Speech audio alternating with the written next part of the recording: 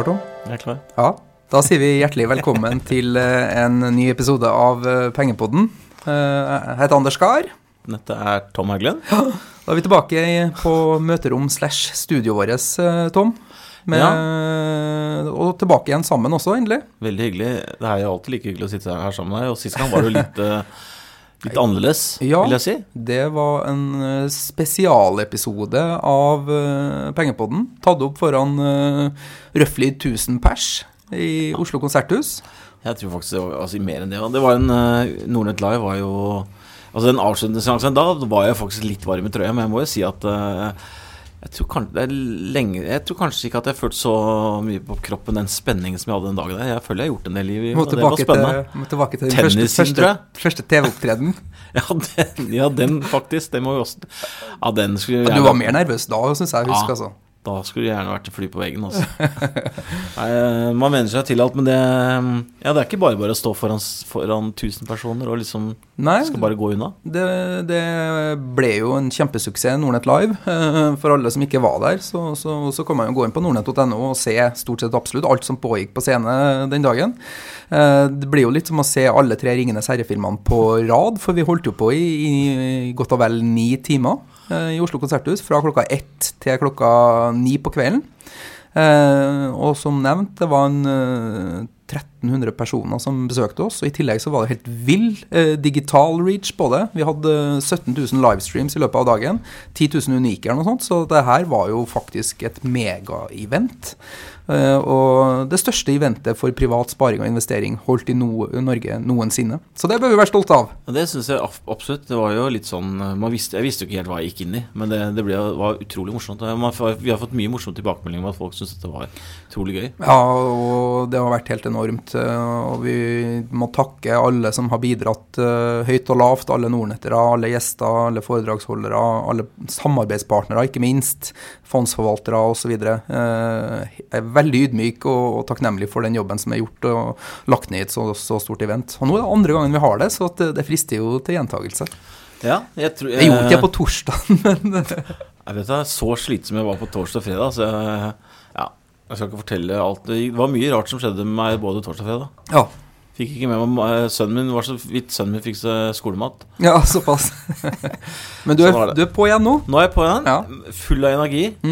Og jeg vil jo si at kanskje det viktigste jeg vil dra ut av Nordnett er nettopp det temaet vi hadde, bærekraftige investeringer. Jeg ser mer og mer av det. Jeg så dagen etter var det sendt en debattprogram på NRK om det. Det er mer og mer fokus på dette med Paris-avtalen og det å investere, og det at morsomst med det at det er ikke på bekostning av avkastning. Nei, snarere tvert imot. Snarere tvert imot, at du kan gi mer avkastning ved å finne fond som tenker ESG og bærekraft. Ja, og aksjer ikke minst. Det er en metode som man bør tenke litt og ha i bakhodet på for å identifisere morgendagens vinnere i aksjemarkedet. De som driver mest effektivt, de vil lykkes best. Og jeg husker ikke hvilken forvalter som sa det, men at har man en ledelse som fokuserer på også bærekraft og driv effektivt med de ressursene man har, så er det også en god proxy på godt management og at de har kontroll på øvrige deler av virksomheten. Man er litt langt opp i Maslow når man klarer å jobbe med bærekraft. En søppelledelse som ikke har kontroll på driften i selskapet, fokuserer ikke på det. De har mer enn nok å prøve å få armene rundt allerede.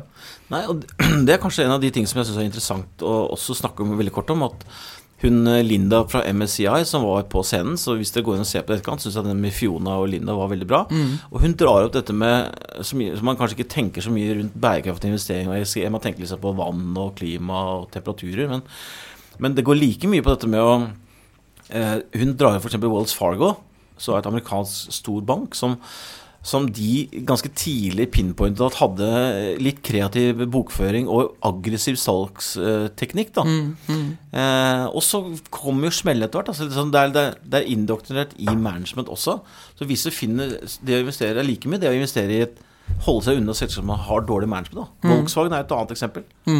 Så vi har jo, når du nevner søppel, vi har jo flere eksempler på at dårlig management Ja, vi kan legge Nordnet Live bak oss. Jeg kjenner, jeg fikk jo ikke sett all verden på scenen heller, fordi vi hadde jo roller, og vi sprang jo hit og dit, så at vi har vel kanskje godt av å gå inn og ta en titt på en del av det som ble sagt på scenen. Men vi legger Nordnet Live bak oss, og så tar vi for oss litt aktuelt fra markedet. Og apropos søppel, sa du? Ja, det er mye som skjer i markedet om dagen. I dag var det jo litt dårlig nytt fra Ren om Norden. Vi har fått 2 spørsmål fra, bare så jeg har sagt, sånn at jeg vet ikke helt hvem, jeg har ikke navnet, men jeg ser vi har fått flere spørsmål Ren Norden. Vi vurderte å ta det med i pengepotten i dag, men så kom vi plutselig med profit warning etter børs i går, så var det i hvert fall naturlig å kommentere det. Ja. Ren Norden er jo det selskapet som mistet kontrakten til Veireno. De hadde Oslo kommune. Veireno gikk jo konk i etterkant, men de har mye i Stockholm, de har mye i Danmark, de har mye i Norge. Rett og slett et søppelselskap, som gikk på børs for mange år siden på, jeg tror det var 45 kroner. DNB mente det var den beste aksjen på Oslo Børs. Nå måtte de gjøre en restrukturering på 1 krone, altså 1 krone, rett og slett skrudde egenkapitalen ned til 0, basically. 27 millioner var det de priset på da. Og grunnen til det var at de hadde inngått nye kontrakter som har gitt dårlige tapsmarginer, og nye søppelbiler som skal være mer miljøvennlige, dyrere, etc. Og de har også havnet litt i den fella i Danmark. Vanskelig å drive butikk i Danmark. Men grunnen til at jeg synes det litt kritikkverdig, og ref dette med management, at de gjorde en sånn reparasjonsemisjon og hentet inn 350 millioner her nå for noen uker siden.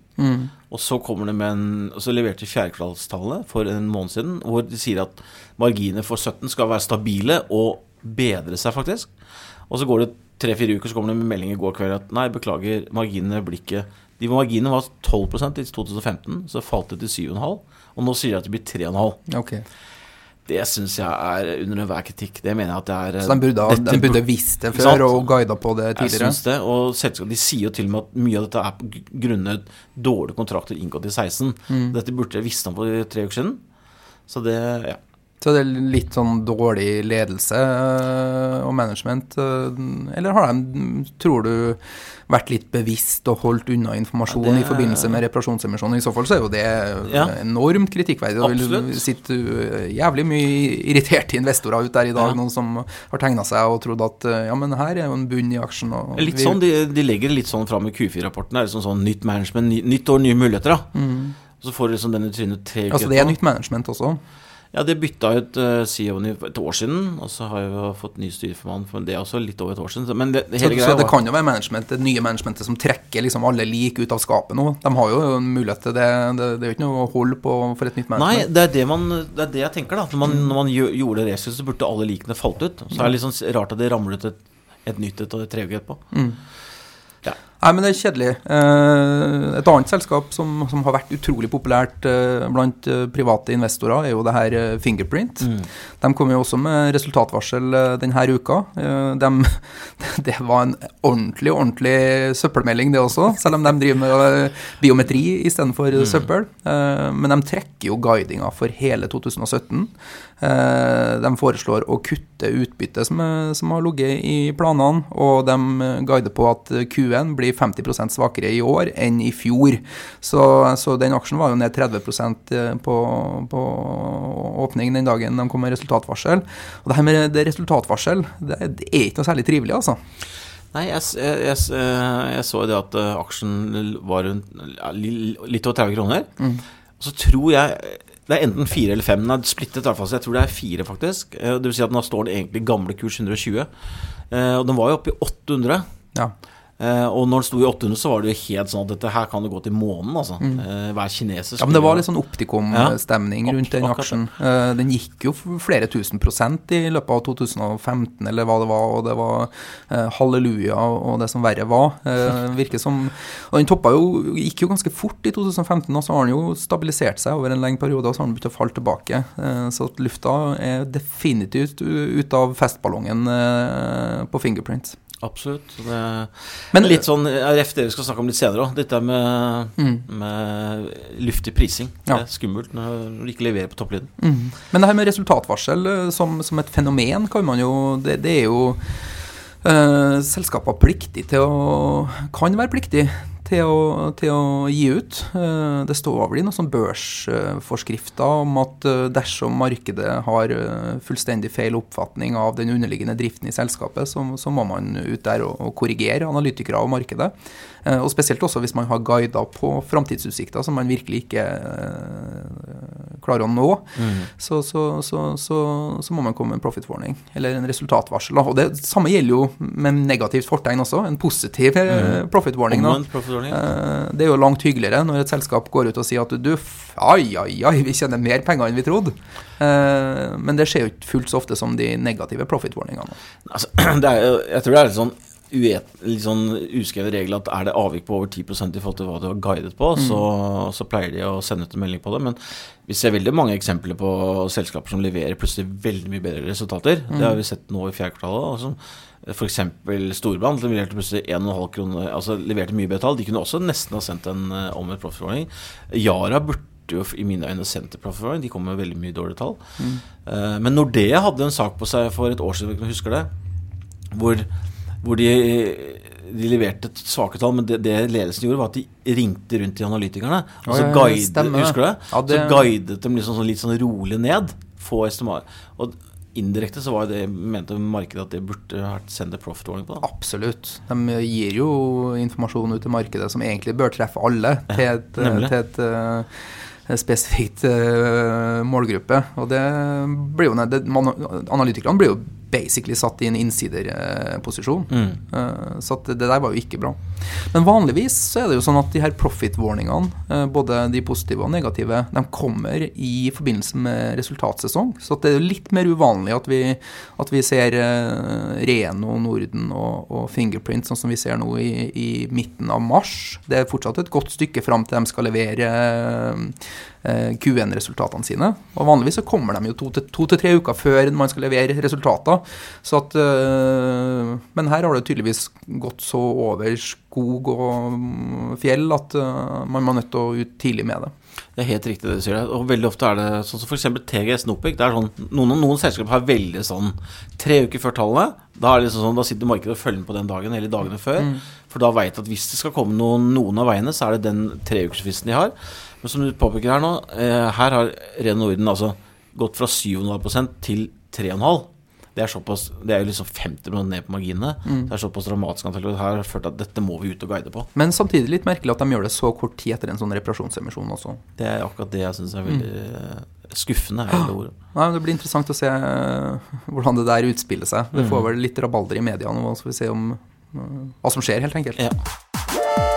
Men du Tom, litt for øvrig om markedet da.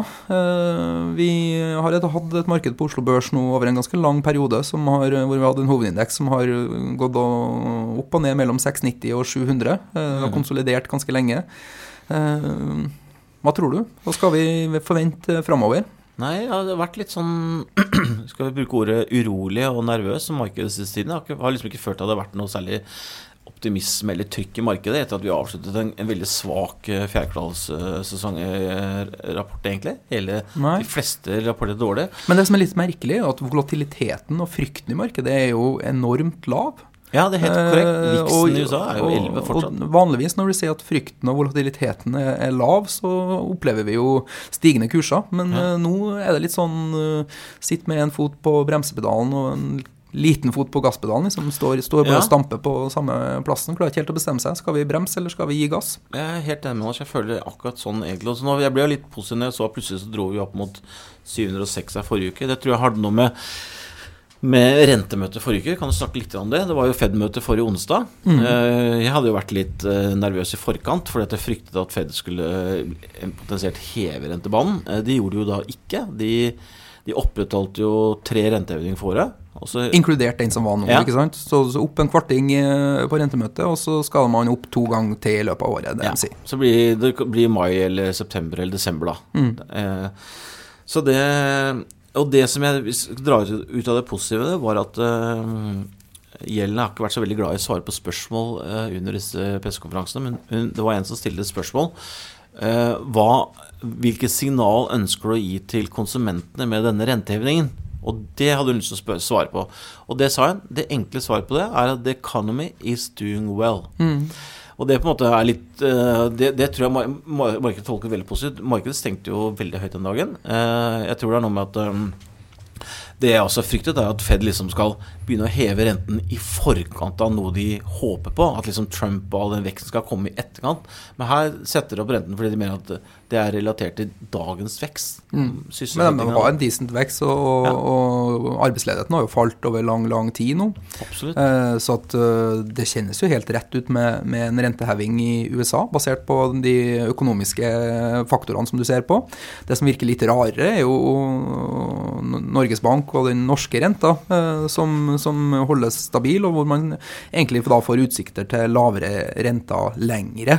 Og vi har jo fortsatt en ganske lav arbeidsledighet. Det fortsatt vekst i økonomien her også. Ja, det bra ikke jeg får lønna mi for å være renteekspert, Anders, for jeg har jo spådd renteheving i hvert fall neste år. Men det ser ikke ut som de nå begynner å snakke om at til og med potensielt skal renta ned. Jeg skjønner ikke det. Vi hadde jo inflasjon i fjor på 3%. Ja, men inflasjonen har jo kommet ned ganske kraftig nå, og det overrasket jo de fleste makroøkonomer og sentralbanken selv også, fordi det er jo egentlig det de styrer etter, prisveksten i inflasjonen. Der skal det være 2,5%, og når den kommer inn under 2,5%, så skal basically renta ned for å stimulere fart i økonomien og prisvekst da. Men jeg tror nok Oslo Norges Bank og nok veldig avhengig av det som skjer rundt oss i verden, og jeg tror nok implisitt at når Fed øker rentene nå, hvis det begynner å skje ting i Europa, så vil nok også Norges Bank nødt til å foreta seg noe. Det var litt morsomt da, jeg hadde en glede av å intervjue Svein Gjedrem forrige uke. Ja, forrige uke, Nordnet Live, var litt morsomt. Jeg håper jeg kan høre på og bli fornærmet, men jeg har alltid sett på han som litt sånn Vidar Theisen. Utrolig sympatisk type da. Han litt sånn monoton og treig, men dæven, han var i fart, altså. Han var utrolig morsom. Utrolig kunnskapsrik også. Ja, jeg synes det var morsomt å sitte og prate med han. Vi har lagt ut intervjuene på Nordnet.no hjemmesiden, men han liksom sånn, han var mye mer livlig enn jeg trodde. Og det Gjedrem-utvalget som var på en måte som har lagt det der grunnlaget for at Norges Bank skal styre renten etter det 2,5% inflasjonsmålet, den jobber jo nå faktisk med å vurdere senke til 2% for å ha et lavere inflasjonsmål å styre renten på. Men det er allikevel verdt å følge med på hva som skjer i rentemarkedet og det allmenne rentenivået både i USA, Europa og i Norge. Fordi jeg tror kanskje at en ting som kan være med å knekke en liksom langvarig opptur i aksjemarkedet når vi får høyere renter, og du begynner å få outflow for folk som går i mer trygge plasseringer, renteplasseringer, og når aksjemarkedet får høyere konkurranse fra alternative plasseringskilder, helt enkelt. Absolutt. Dette har vi snakket ganske mye om. Lange renter opp, det litt sånn at det en del penger i dette markedet i dag som potensielt normalt ikke ville vært der. Men du, to ting da før vi går videre på spørsmål om relatert til markedet, og spesielt Oslo Børs da. Vi har hatt en litt rufsete utvikling i oljeprisen. Lurer på om det var og sneia rett under $50 fatet. I tillegg så har du en laksepris som har gått kraftig ned, og det her føler jeg at med å egentlig legge en kraftig demper på risikosentimentet og risikoviljen til investorene på Oslo Børs. Vi ser at våre kunder liksom tar ned sin belåning og så videre. Ja, oljen har jo egentlig falt, var jo oppe i $57, nå den jo 51,5 eller 1,57, altså ligger rundt og vaker under 2,50, den Brenten. Og jeg jo litt skuffet og overrasket over det. Jeg hadde egentlig trodd at den skulle liksom nå etablere seg over 5,50 og stige. Den pleier å stige frem mot sommeren. I tillegg så har vi et OPEC-møte i slutten av mai, 25. mai, som gjør at jeg trodde liksom at vi var på rett spor, og at oljelager begynner å falle. Det skjedde akkurat det motsatte. Oljelager rekordhøye. I tillegg så fikk vi den der OECD-rapporten, OPEC sender ut sin månedlige rapport, som viser faktisk at Saudi-Arabia økte produksjonen i februar. Og det tok knekken litt på oljeprisen her forrige tirsdag, men det jo basically at vi har hatt uke med stigende lager, stikk i strid med hva OPEC har forventet og guidet. Men hva skyldes det da? Er det mer skiferprodusentene i USA som pumper ut mer olje og blir mer effektive, eller er det OPEC-landene som jukser og selger mer olje enn de har blitt avtalt mellom dem? Ja, det jo et godt spørsmål, men jeg tror jo at det at tilbudssiden litt større enn man kanskje har håpet på. Det mye olje ute. I tillegg så ryktes det om at på grunn av Trump skal endre skatteregler og sånn, så vil de bygge lager i USA av raffineriene, prøve å få mest mulig ut på lagerne og sånn. Det mange grunner, mange spekulasjoner rundt det, og OPEC sin rapport spekuleres i at det Saudi-Arabia sin måte å legge press på de andre som ikke har kuttet det de har lovt. At da liksom, ok, hvis ikke dere gjør som vi har avtalt, så bare øker vi produksjonen. Og det ødelegger for alle. Så det er mye politisk, det er veldig mye politisk da. Så jeg har ikke noe godt svar på det. Men samtidig så Oslo Børs har jo klart å henge i denne trading-rangen på 690 til 700, til tross for at vi hadde en nedgang i oljeprisen da, fra 57 til 51, som over 10%. Ligger det implisitt, tror du, hos mange analytikere og investorer i regnearkene en høyere oljepris nå, og at således egentlig så investorene litt for bullish og ligge inn med litt for høye estimater?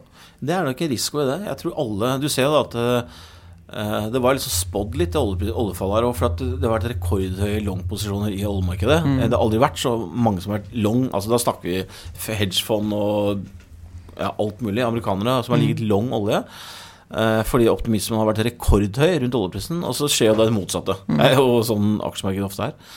Eller råvaremarkedet også, så kan hende at man litt for optimistiske for oljeprisen. Jeg håper ikke det, for vi var jo det, sant? Dette har vi vært lenge nå. OPEC valgte ikke kutt i 14, så tenkte man, ok, da skal oljeprisen opp i 15. Det skjedde ikke, så blir det 16, så blir det 17. Hvis vi må forlenge dette enda mer nå, så det jo litt skummelt i forhold til den aktivitetsnivået innen sektoren som vi vil ha opp da, for at du skal få liksom fart i sektoren igjen. Ja, det blir interessant. Og det her med laks, det har jo vært en ynda sektor i mange, mange år nå, men det ser ut som det begynner å toppe ut. Nå går de her smarte penger, Trygve Hegnar har skjelt seg ut, gamle penger, Hegnar har skjelt seg ut av Marine Harvest, og lakseprisen har gått fra 80 til 58, det sånn. Jeg føler vel egentlig at vi har vært litt på ballen der. Jeg synes Hermarud Ola seg veldig godt på Nordnet Live på det. Han sa at han liker seg mye mer i situasjoner hvor ting utbombet og det ikke kan bli verre.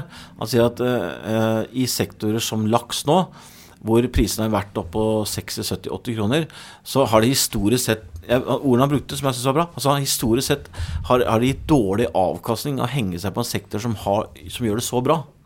Og det litt sånn som jeg også har følt at liksom estimatene altså, høye, earnings høyt, altså kan det bli noe bedre enn det der nå? Ja. Og det har Tegnet solgt ut, så det veldig overraskende. Han har jo satt og bullet dette laksegreiene opp og ned, så til og med han har vel blitt litt skremt da. Ja. Nei, det blir vanskelig når lakseprisen faller såpass kraftig. Kostnadene i sektoren såpass mye opp, og tilbudet stabilt, så da blir det dårligere inntjening i selskapene. Men når det sagt, så tror jeg nok fortsatt at long-storyen til sjømat bra i forhold til at verden trenger mer mat, alt for mye mat produseres, og det finnes liksom ikke mer beitemark for å produsere mer kjøtt og okser og kuer og så videre, så at det må hentes ut fra sjøen. Så at jeg tror fortsatt at liksom long-storyen til mye sjømat bra, men akkurat i det korte bildet nå så ser det ikke ut som en sektor som man vil være i. Nei, altså klart, men altså så 80 kroner var alt for høyt, men sektoren lever veldig godt på 60 kroner altså. De har jo liksom 35 kroner i kost, de fleste av de, så liksom det ligger fortsatt veldig gode marginer på dagens laksepriser. Tom, vi skulle bruke 15 minutter på innledningen. Nå har det gått 23.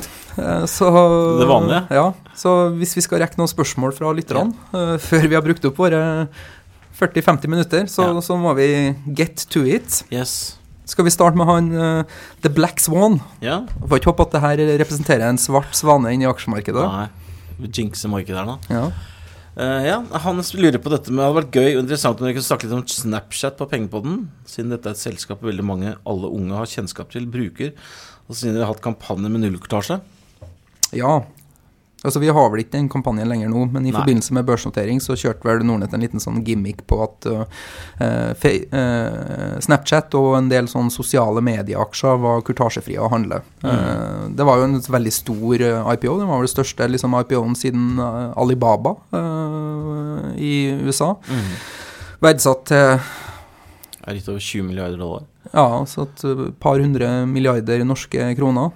Så et gigantisk selskap. Gikk på børs på $17 og fikk jo en fantastisk reise første dagen. var vel opp 30% eller noe sånt. Ja, 42%. Det var og så har den vel falt tilbake i ettertid, som en følge av at i USA så de veldig raus på sånn støttekjøp, og de vil gjerne at ting skal bli en suksess. Så at når det falt bort, så falt også litt lufta ut av ballongen. Men det fortsatt på en kurs som over noteringskursen. Men det jo et utrolig spennende selskap, men med utrolig usikre framtidsutsikter. Ja, jeg har jo gjort litt research her, så jeg har faktisk litt fun facts rundt det her. Men det var jo, som du sa, IPO-en var $17. Vi gjorde ganske mye gimmick ut av det. Vi fikk jo mye attention på det faktisk. Jeg hadde ikke trodd at mange skulle være på det. Jeg havnet til og med på radio. Så det er definitivt mange som er opptatt av. Men for å gi litt fakta rundt Snapchat, for det jo det sikkert Black Swan vil ha, så gikk den opp på børs på $17, og så gikk den opp til nesten 30. Siste gang jeg sjekket, så var det på $20. Men det mange som spør om dette med prising. Hvordan kommer de frem til prisingen? Og det har jeg gjort litt jobb på. Ja, fordi det ikke helt enkelt, for de kjenner jo ikke kroner ennå. Nei, hvis jeg skal svare på det spørsmålet her, så var det sånn at de hadde en omsetning i 2015 på $58 millioner. I 2016 hadde de 404, så altså en vekst på 600%. Så voldsom vekst. Men de tappte i fjor, hold deg fast, $514 millioner. Så de tappte altså 5 milliarder kroner i fjor. Så det jo helt vanvittig. Altså de tappte like mye som de omsatte, basically. Mer enn de omsatte. Men for veldig mange lurer på hvordan i all verden kommer de frem til prisingene. Og det har jeg gjort en liten jobb på. Og da tok jeg Facebook, som du har hatt en fin reise i. Det at når Facebook gikk på børs, så hadde de en topplinje. Her det vi bruker ordet price sales. Så vi snakker jo om PE, vi har gjort mye jobb på dette, men price sales jo prisen på aksjen delt på omsetningen. Det ikke så veldig mange selskaper på Oslo Børs vi bruker det ordet, men i USA de veldig glad i det.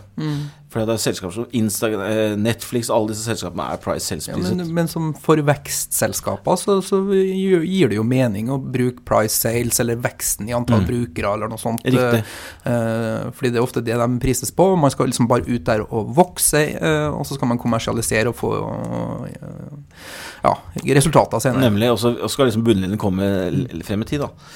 Men det jeg sa, det var at de har 165 millioner daily users, brukere, og det var opp i fjor.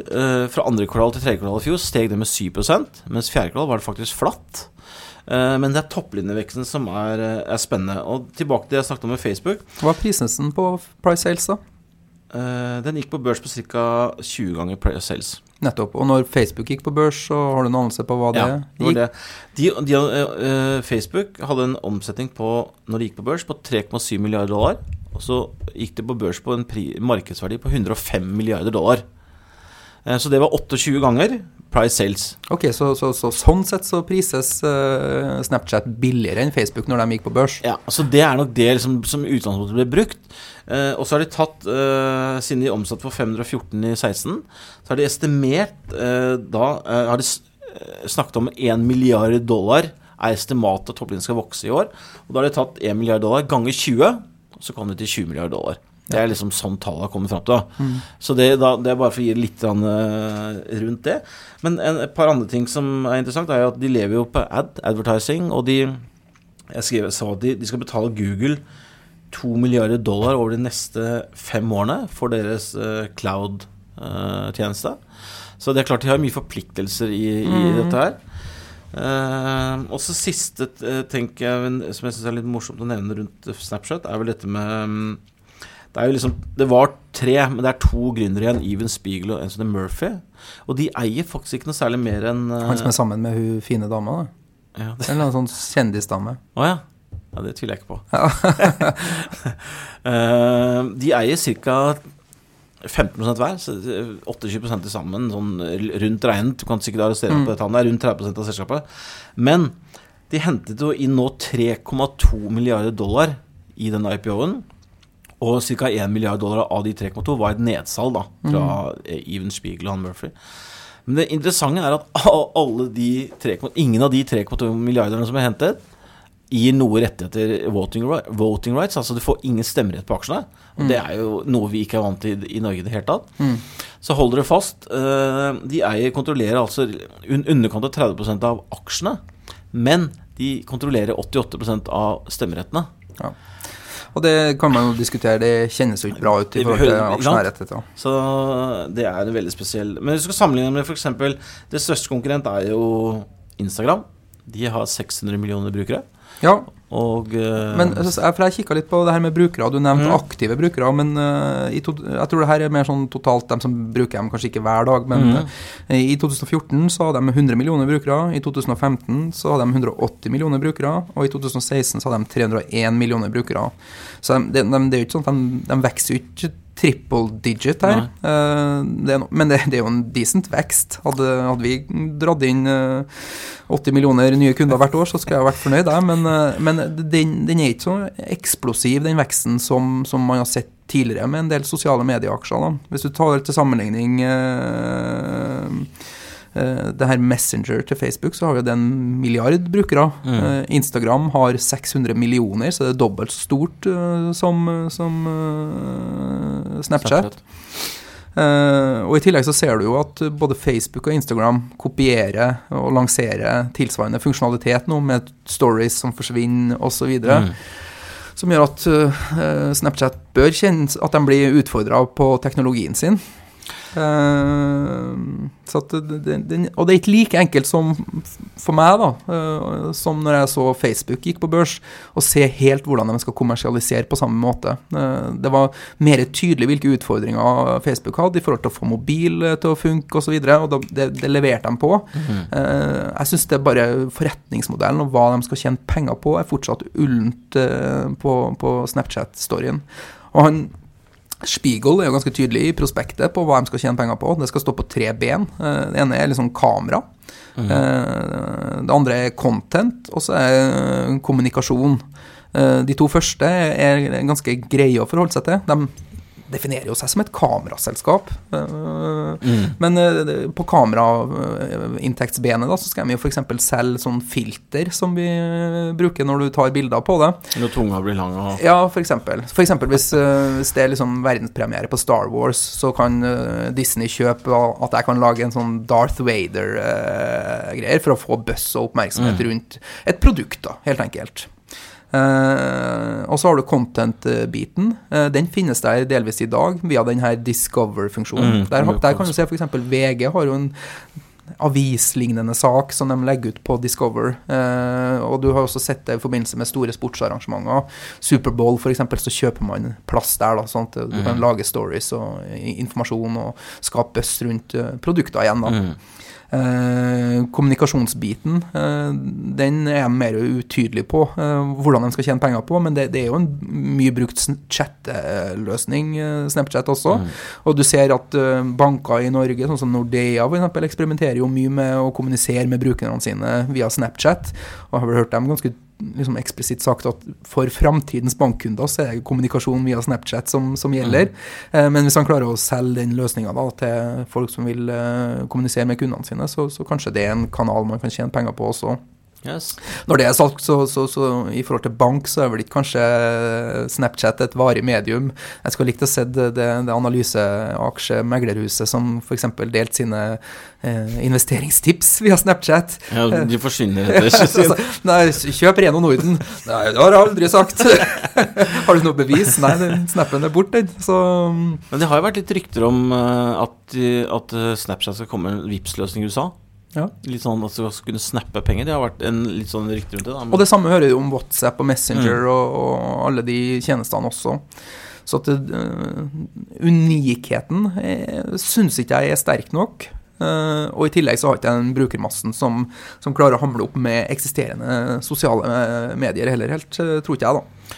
Men jeg bare legger merke til at når man hører på radio hver morgen, så det alltid, de bruker alle de som sitter I radio som har kommuniserer med lytterne, så det mye Snap. Senest, bare lagt merke til det. Men, ok. Men jeg er generelt skeptisk til Snapchat, og det er for at jeg forstår ikke forretningsmodellen, jeg ser ikke helt hvordan de skal kommersialisere.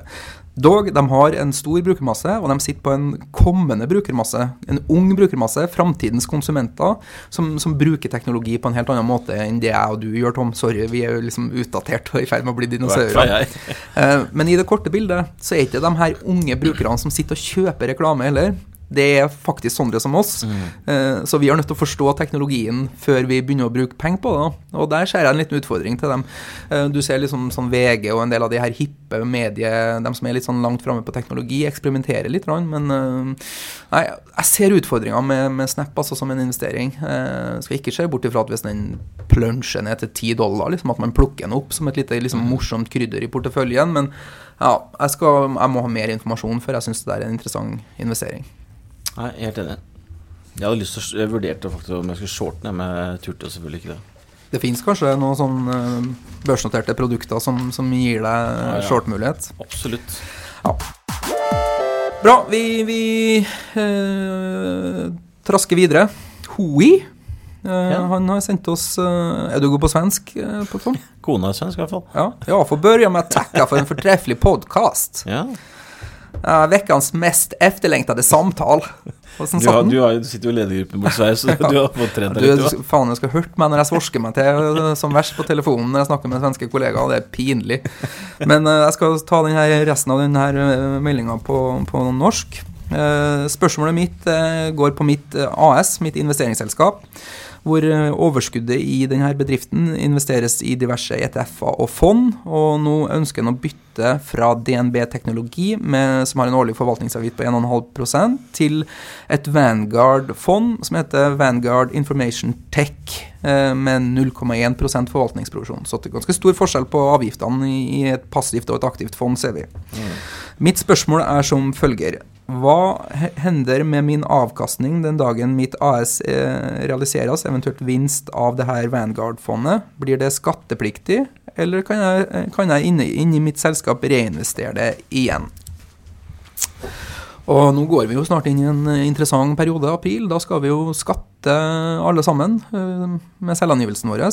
Og basically, når du har et AS, så er det litt andre regler enn når du er en personlig aksjonær. Når du har et AS, så er det fritaksmetoden som gjelder. Det betyr at inntekter fra eierandeler i andre selskaper er skattefrie inntil du tar det ut fra selskapet ditt.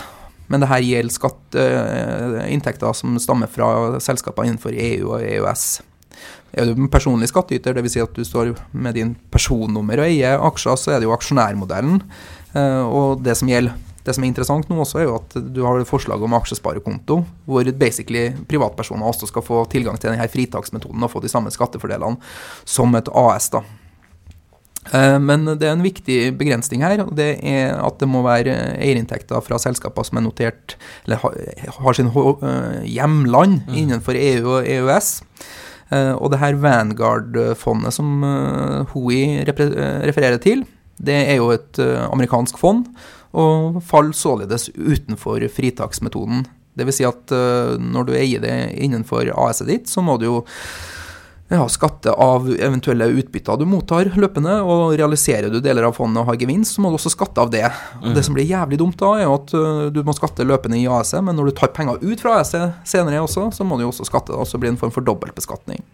Jeg opplevde jo det nå i år. Får jeg en sånn liten karamell på det, på AS mitt, fordi at det er mange som har spurt meg hvorfor jeg ikke eier BVO i min Shareville-portefølje, men i min Shareville-portefølje er jo mitt AS, og jeg gjorde den tabben at når jeg kjøpte BV Offshore i fjor sommer, så hadde ikke jeg gjort hjemmeleksa mi og så ikke at det var et Bermuda-registrert selskap. Så når jeg da solgte den gevinsten, så er det et Bermuda-registrert selskap, som du påpeker her, utenfor fritaksmodellen. Så det betyr at jeg må skatte, jeg må skatte av 28% av gevinsten, så bare rett ut av AS, og dersom jeg skal ta utbytte i AS, så må jeg skatte igjen. Så jeg får 56% skatt. Ja, det er jo ikke 28, det er jo en oppjustering. Over 50%, tror jeg. Det som er verdt å ta med seg her også, at det er jo ikke hvor en aksje eller et fond handles, hvilken børs eller hvilket markedsplass som er avgjørende, men det er hvor de har sitt emittentland, hvor de har sin origin, eller hva skal man kalle det på norsk? Der de hører hjem, liksom, der de emittert, eller der de har sitt hovedkontor. Ja, det vel mange av det sånne postbokser, holdt jeg på å si. Ja. For eksempel, det Cyprus og Malta og masse av disse selskapene, men... Et viktig moment nå som kanskje verdt å ta med seg for en del investorer jo å tenke litt på Brexit også. Veldig mange investorer jo fond som notert, eller som har sin domicile i UK, eller selskaper som hører hjemme i UK. I en eventuell Brexit så vil jo også de aksjene falle utenfor EU og EØS, og således bli unntatt fra fritaksmetoden dem også, for dem som har dem i sitt AS. Det et veldig godt poeng. Altså, jeg litt usikker på det. Det skjer jo nå, men så det sånn 2 års periode hvor liksom det skal implementeres. Jeg da litt usikker om den effekten vil slå inn nå, eller om 2 år. Når de sikkert går ut, de skal jo søke om å gå ut og skal liksom aktivere denne artikkel eller traktaten i mars nå, så tar det jo lang tid før de helt ute, og det vel først når de helt ute at det her trer i kraft da. Men i forhold til HOI da, så at det her Vanguard-fondet, jeg vil jo gjerne, hvis jeg har vært han da, hvis jeg skal investere innenfor AS-et, heller finne en tilsvarende ETF som notert i Norden eller i Tyskland, og som har sin hjemhørighet innenfor EU og EØS, og heller velge det da. Det burde være mulig å finne samme profil på fondet, bare registrert i Tyskland og Europa. Ja, i hvert fall når det et indeksfond, så det litt lettere da. Ja. Ok, har vi tid til spørsmål til, eller vi rekker et til. Skal vi ta, hvem vil du ta? Vi tar han Solstice. Ja. Okay, for en ny investor som meg penger på den både nytte og underholdende. Takk for det. Stå på, her kommer et spørsmål til dere. Jeg hører folk si noe sånt som selv på topp, kjøp på bunn, som jo fornuftig. Det det. Men ikke alltid lett. Folk sier også behold vinnerne, selv taperne. Eller en variant av dette. Disse rådene ser ut til å trekke i motsatte retninger. Kan dere snakke litt om hvordan man forholder seg til spenninger mellom disse 2 prinsippene? Ja. Og det finnes jo mye børsfloskler der ute. Selv på topp og kjøp på bunn, og ja. Let the trend be your friend, og cut your losses, let your profits run, og bla bla bla bla bla. Men det var litt... Run your losses. Let your losses run, ja. Nei, du vet det vel ikke noe... Jeg vil jo faktisk begynne med å si at jeg har jo en tendens til å merke det selv, at jeg sånn behold vinnerne, selv taperne. Den prøver jeg å følge ganske tett, men jeg merker jo det at jeg blir overivrig på å selge taperne til tider, at man bare selger unna. Det jo ikke noe 2 steker under svar her. Nei, men begge liksom klarer du å selge på topp og kjøpe bunn, utvilsomt bra. Klarer du å beholde vinnere og selge tapere, utvilsomt bra. Det finnes noen som sier de kan det. Men det som man inne på, litt sånn motstridende kjennes det ut som i de 2 børsflosklene der. Hvis jeg skal liksom prøve å si noe overordnet om det, så det her liksom å selge på topp og kjøpe på bunn, jo ikke noe særlig sånn regel som du kan forholde deg til på noen måte. Det beskriver en eller annen sånn idealsituasjon eller et drømmescenario for enhver investor, for alle som drømmer om å plukke opp ting når det på brannsalg og selge det når det på topp. Men det gir ingen verdi eller guidance i forhold til hvordan du bør tenke når du plasserer hver eneste dag, fordi du vet egentlig ingenting om fremtiden, du vet ikke om en aksje skal videre ned, eller om en aksje skal videre opp da. Men den sayingen bra i forhold til et litt større bilde i markedet, i forhold til den psykologien som man ofte blir dratt inn i da. Fordi det jo når blodet renner i gatene, når det finanskrise og alle avisene tapetseres med blodrøde overskrifter, det da du skal egentlig kjøpe. Det viser jo seg gang på gang på gang. Så i den sammenhengen som en sånn regel i forhold til å tenke på markedet som i et litt større perspektiv, så synes jeg at det der en sånn grei tanke å ha med seg. Når det kommer til det her med behold vinnerne og selv taperne, så synes jeg det en mye bedre prinsipp i forhold til en regel som du kan leve etter i forhold til håndtering av porteføljen din hver eneste dag. Det tar liksom utgangspunkt i etablert teori rundt trender som allment akseptert. En aksje som var et vinnerselskap i går sannsynligvis også et vinnerselskap i morgen. Og det helt enkelt den enkleste oppskriften å skape seg en vinnerportefølje på, å beholde vinnerne dine og selge taperne. Men dessverre så ser man jo at ofte så gjør man det motsatte. Folk har en tendens til å gå på vinner- og taperlista på Oslo Børs og tenke at det som tapt i går, det skal vinne i morgen, og så videre. Men sånn ikke det. Men det her jo etablert, vi har vel snakket om det her med investorpsykologi i pengepodden før, og det jo noe som etablert som heter prospektteori, som ofte gjør at vi mennesker gjør det motsatte i forhold til det som lurt, det vil si at vi beholder taperne og selger vinnerne. Og grunnen til det at vi som mennesker skrudd sammen på en måte som gjør at smerten ved å ta et tap oppleves som større enn gleden ved å ta en gevinst. Og da gjør det så at vi tar gevinstene våre litt for tidlig, og så holder vi på taperne litt for lenge i forhold til at vi vil ikke helt innrømme for oss selv, og vi vil ikke kjenne på den smerten det å ta et tap da. Så at oppsummert så vil jeg jo si liksom at hvis man skal leve etter noen av reglene her, så det behold vinnerne og selg taperne, og så ha den der selg på topp og kjøp på bunn som en mer sånn allmenn regel i forhold til når du tenker hvor markedet i sin helhet. Fordi det mye verre å selge på topp og kjøpe på bunn, men hvis du klarer det i et røft marked når det blodet renner i gatene, så vil du gjøre bra deals. Jeg synes du oppsummerte det fantastisk bra, Anders. Hvis jeg skal gi noen kommentar på det, så jeg jo enig med at personlig synes jeg jo det lettere å... Altså, når du snakker om selv på toppkjøpen, da må man egentlig bare referere til historiske tall. For da, liksom, du vet aldri når toppen var eller bunnen var. Det svaret får du senere. Og så synes jeg generelt det lettere å kjøpe på bunn. Jeg synes det lettere å kjøpe når liksom, børsen faller 8%. Altså, det føles litt lettere. Alltid vanskelig å vite når toppen og da alltid folk veldig optimistiske også, så det synes jeg vanskelig. Og så det lettere å leve til beholde vinneren og selv taper. Jeg jo sånn at jeg faktisk litt om en skudsamler. Jeg får helt nøya når jeg ser det der i minustallet. Så jeg blir sånn, jeg prøver i stedet for å det verste gjør jo ofte, som mange gjør, det jo en vakkert med en portefølje som du ser blått eller grønt ut. Jeg blir forbannet når jeg ser det liksom, går penger ut og ut. Så jeg hater den der strategien å kjøpe mer og mer, men jeg har gjør det. Man gjør feil, klarer ikke å holde seg til regler hele tiden. Men jeg enig med deg, beholde vinnerne og selv taperne mer enn regler, så det lettere for å holde seg til sånn i det daglige. Bra, Tom. Vi setter strek for dagens sending der. Fortsett å sende oss spørsmål. Vi tar vare på alle sammen. Vi beklager til at liksom ikke vi får svart på absolutt alle, men alle ligger der. Og når vi får samlet opp flere spørsmål innenfor samme kategori, så er det mye lettere for oss også å ta dem med inn til Pengepodden, som fortsetter å bruke oss på Shareville og på Twitter og sende oss spørsmål på Nordnet-bloggen. Så setter vi stor pris på det. Ja, siste jeg vil si at vi får en del spørsmål rundt biotek. Vi skal ha en Facebook livesending på torsdag med Targovax, som mange er interessert i. Men da må du melde deg inn i Aksjeforum sin aksjegruppe. Sannsynligvis så jo Pengepodden ut etter det her da. Det helt korrekt. Ja, så nå klarte vi det igjen. Jeg klarte det. Du var flinkest da, jeg var ja. Stemmer det. Men det blir lagt ut på Nordnet-bloggen. Det gjør det.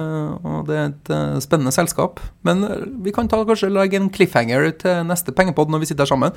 Så kan vi snakke litt mer om biotek også, fordi det en bransje som jeg har ganske tydelige synspunkter på. Ja. Og jeg applauderer ikke vilt. Nei, man skal tenke seg om 2 ganger. Ja. Bra. Tudelig du. Da ses vi. Ha det.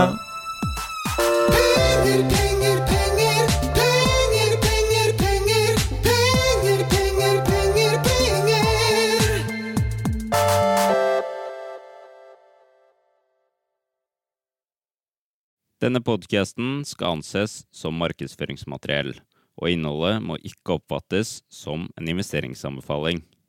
Podcasten kun ment til inspirasjon og informasjonsformål. Nordnet tar ikke ansvar for eventuelle tap som måtte oppstå ved bruk av informasjonen i denne podcasten. Les mer på disclaimer-siden på nordnet.no.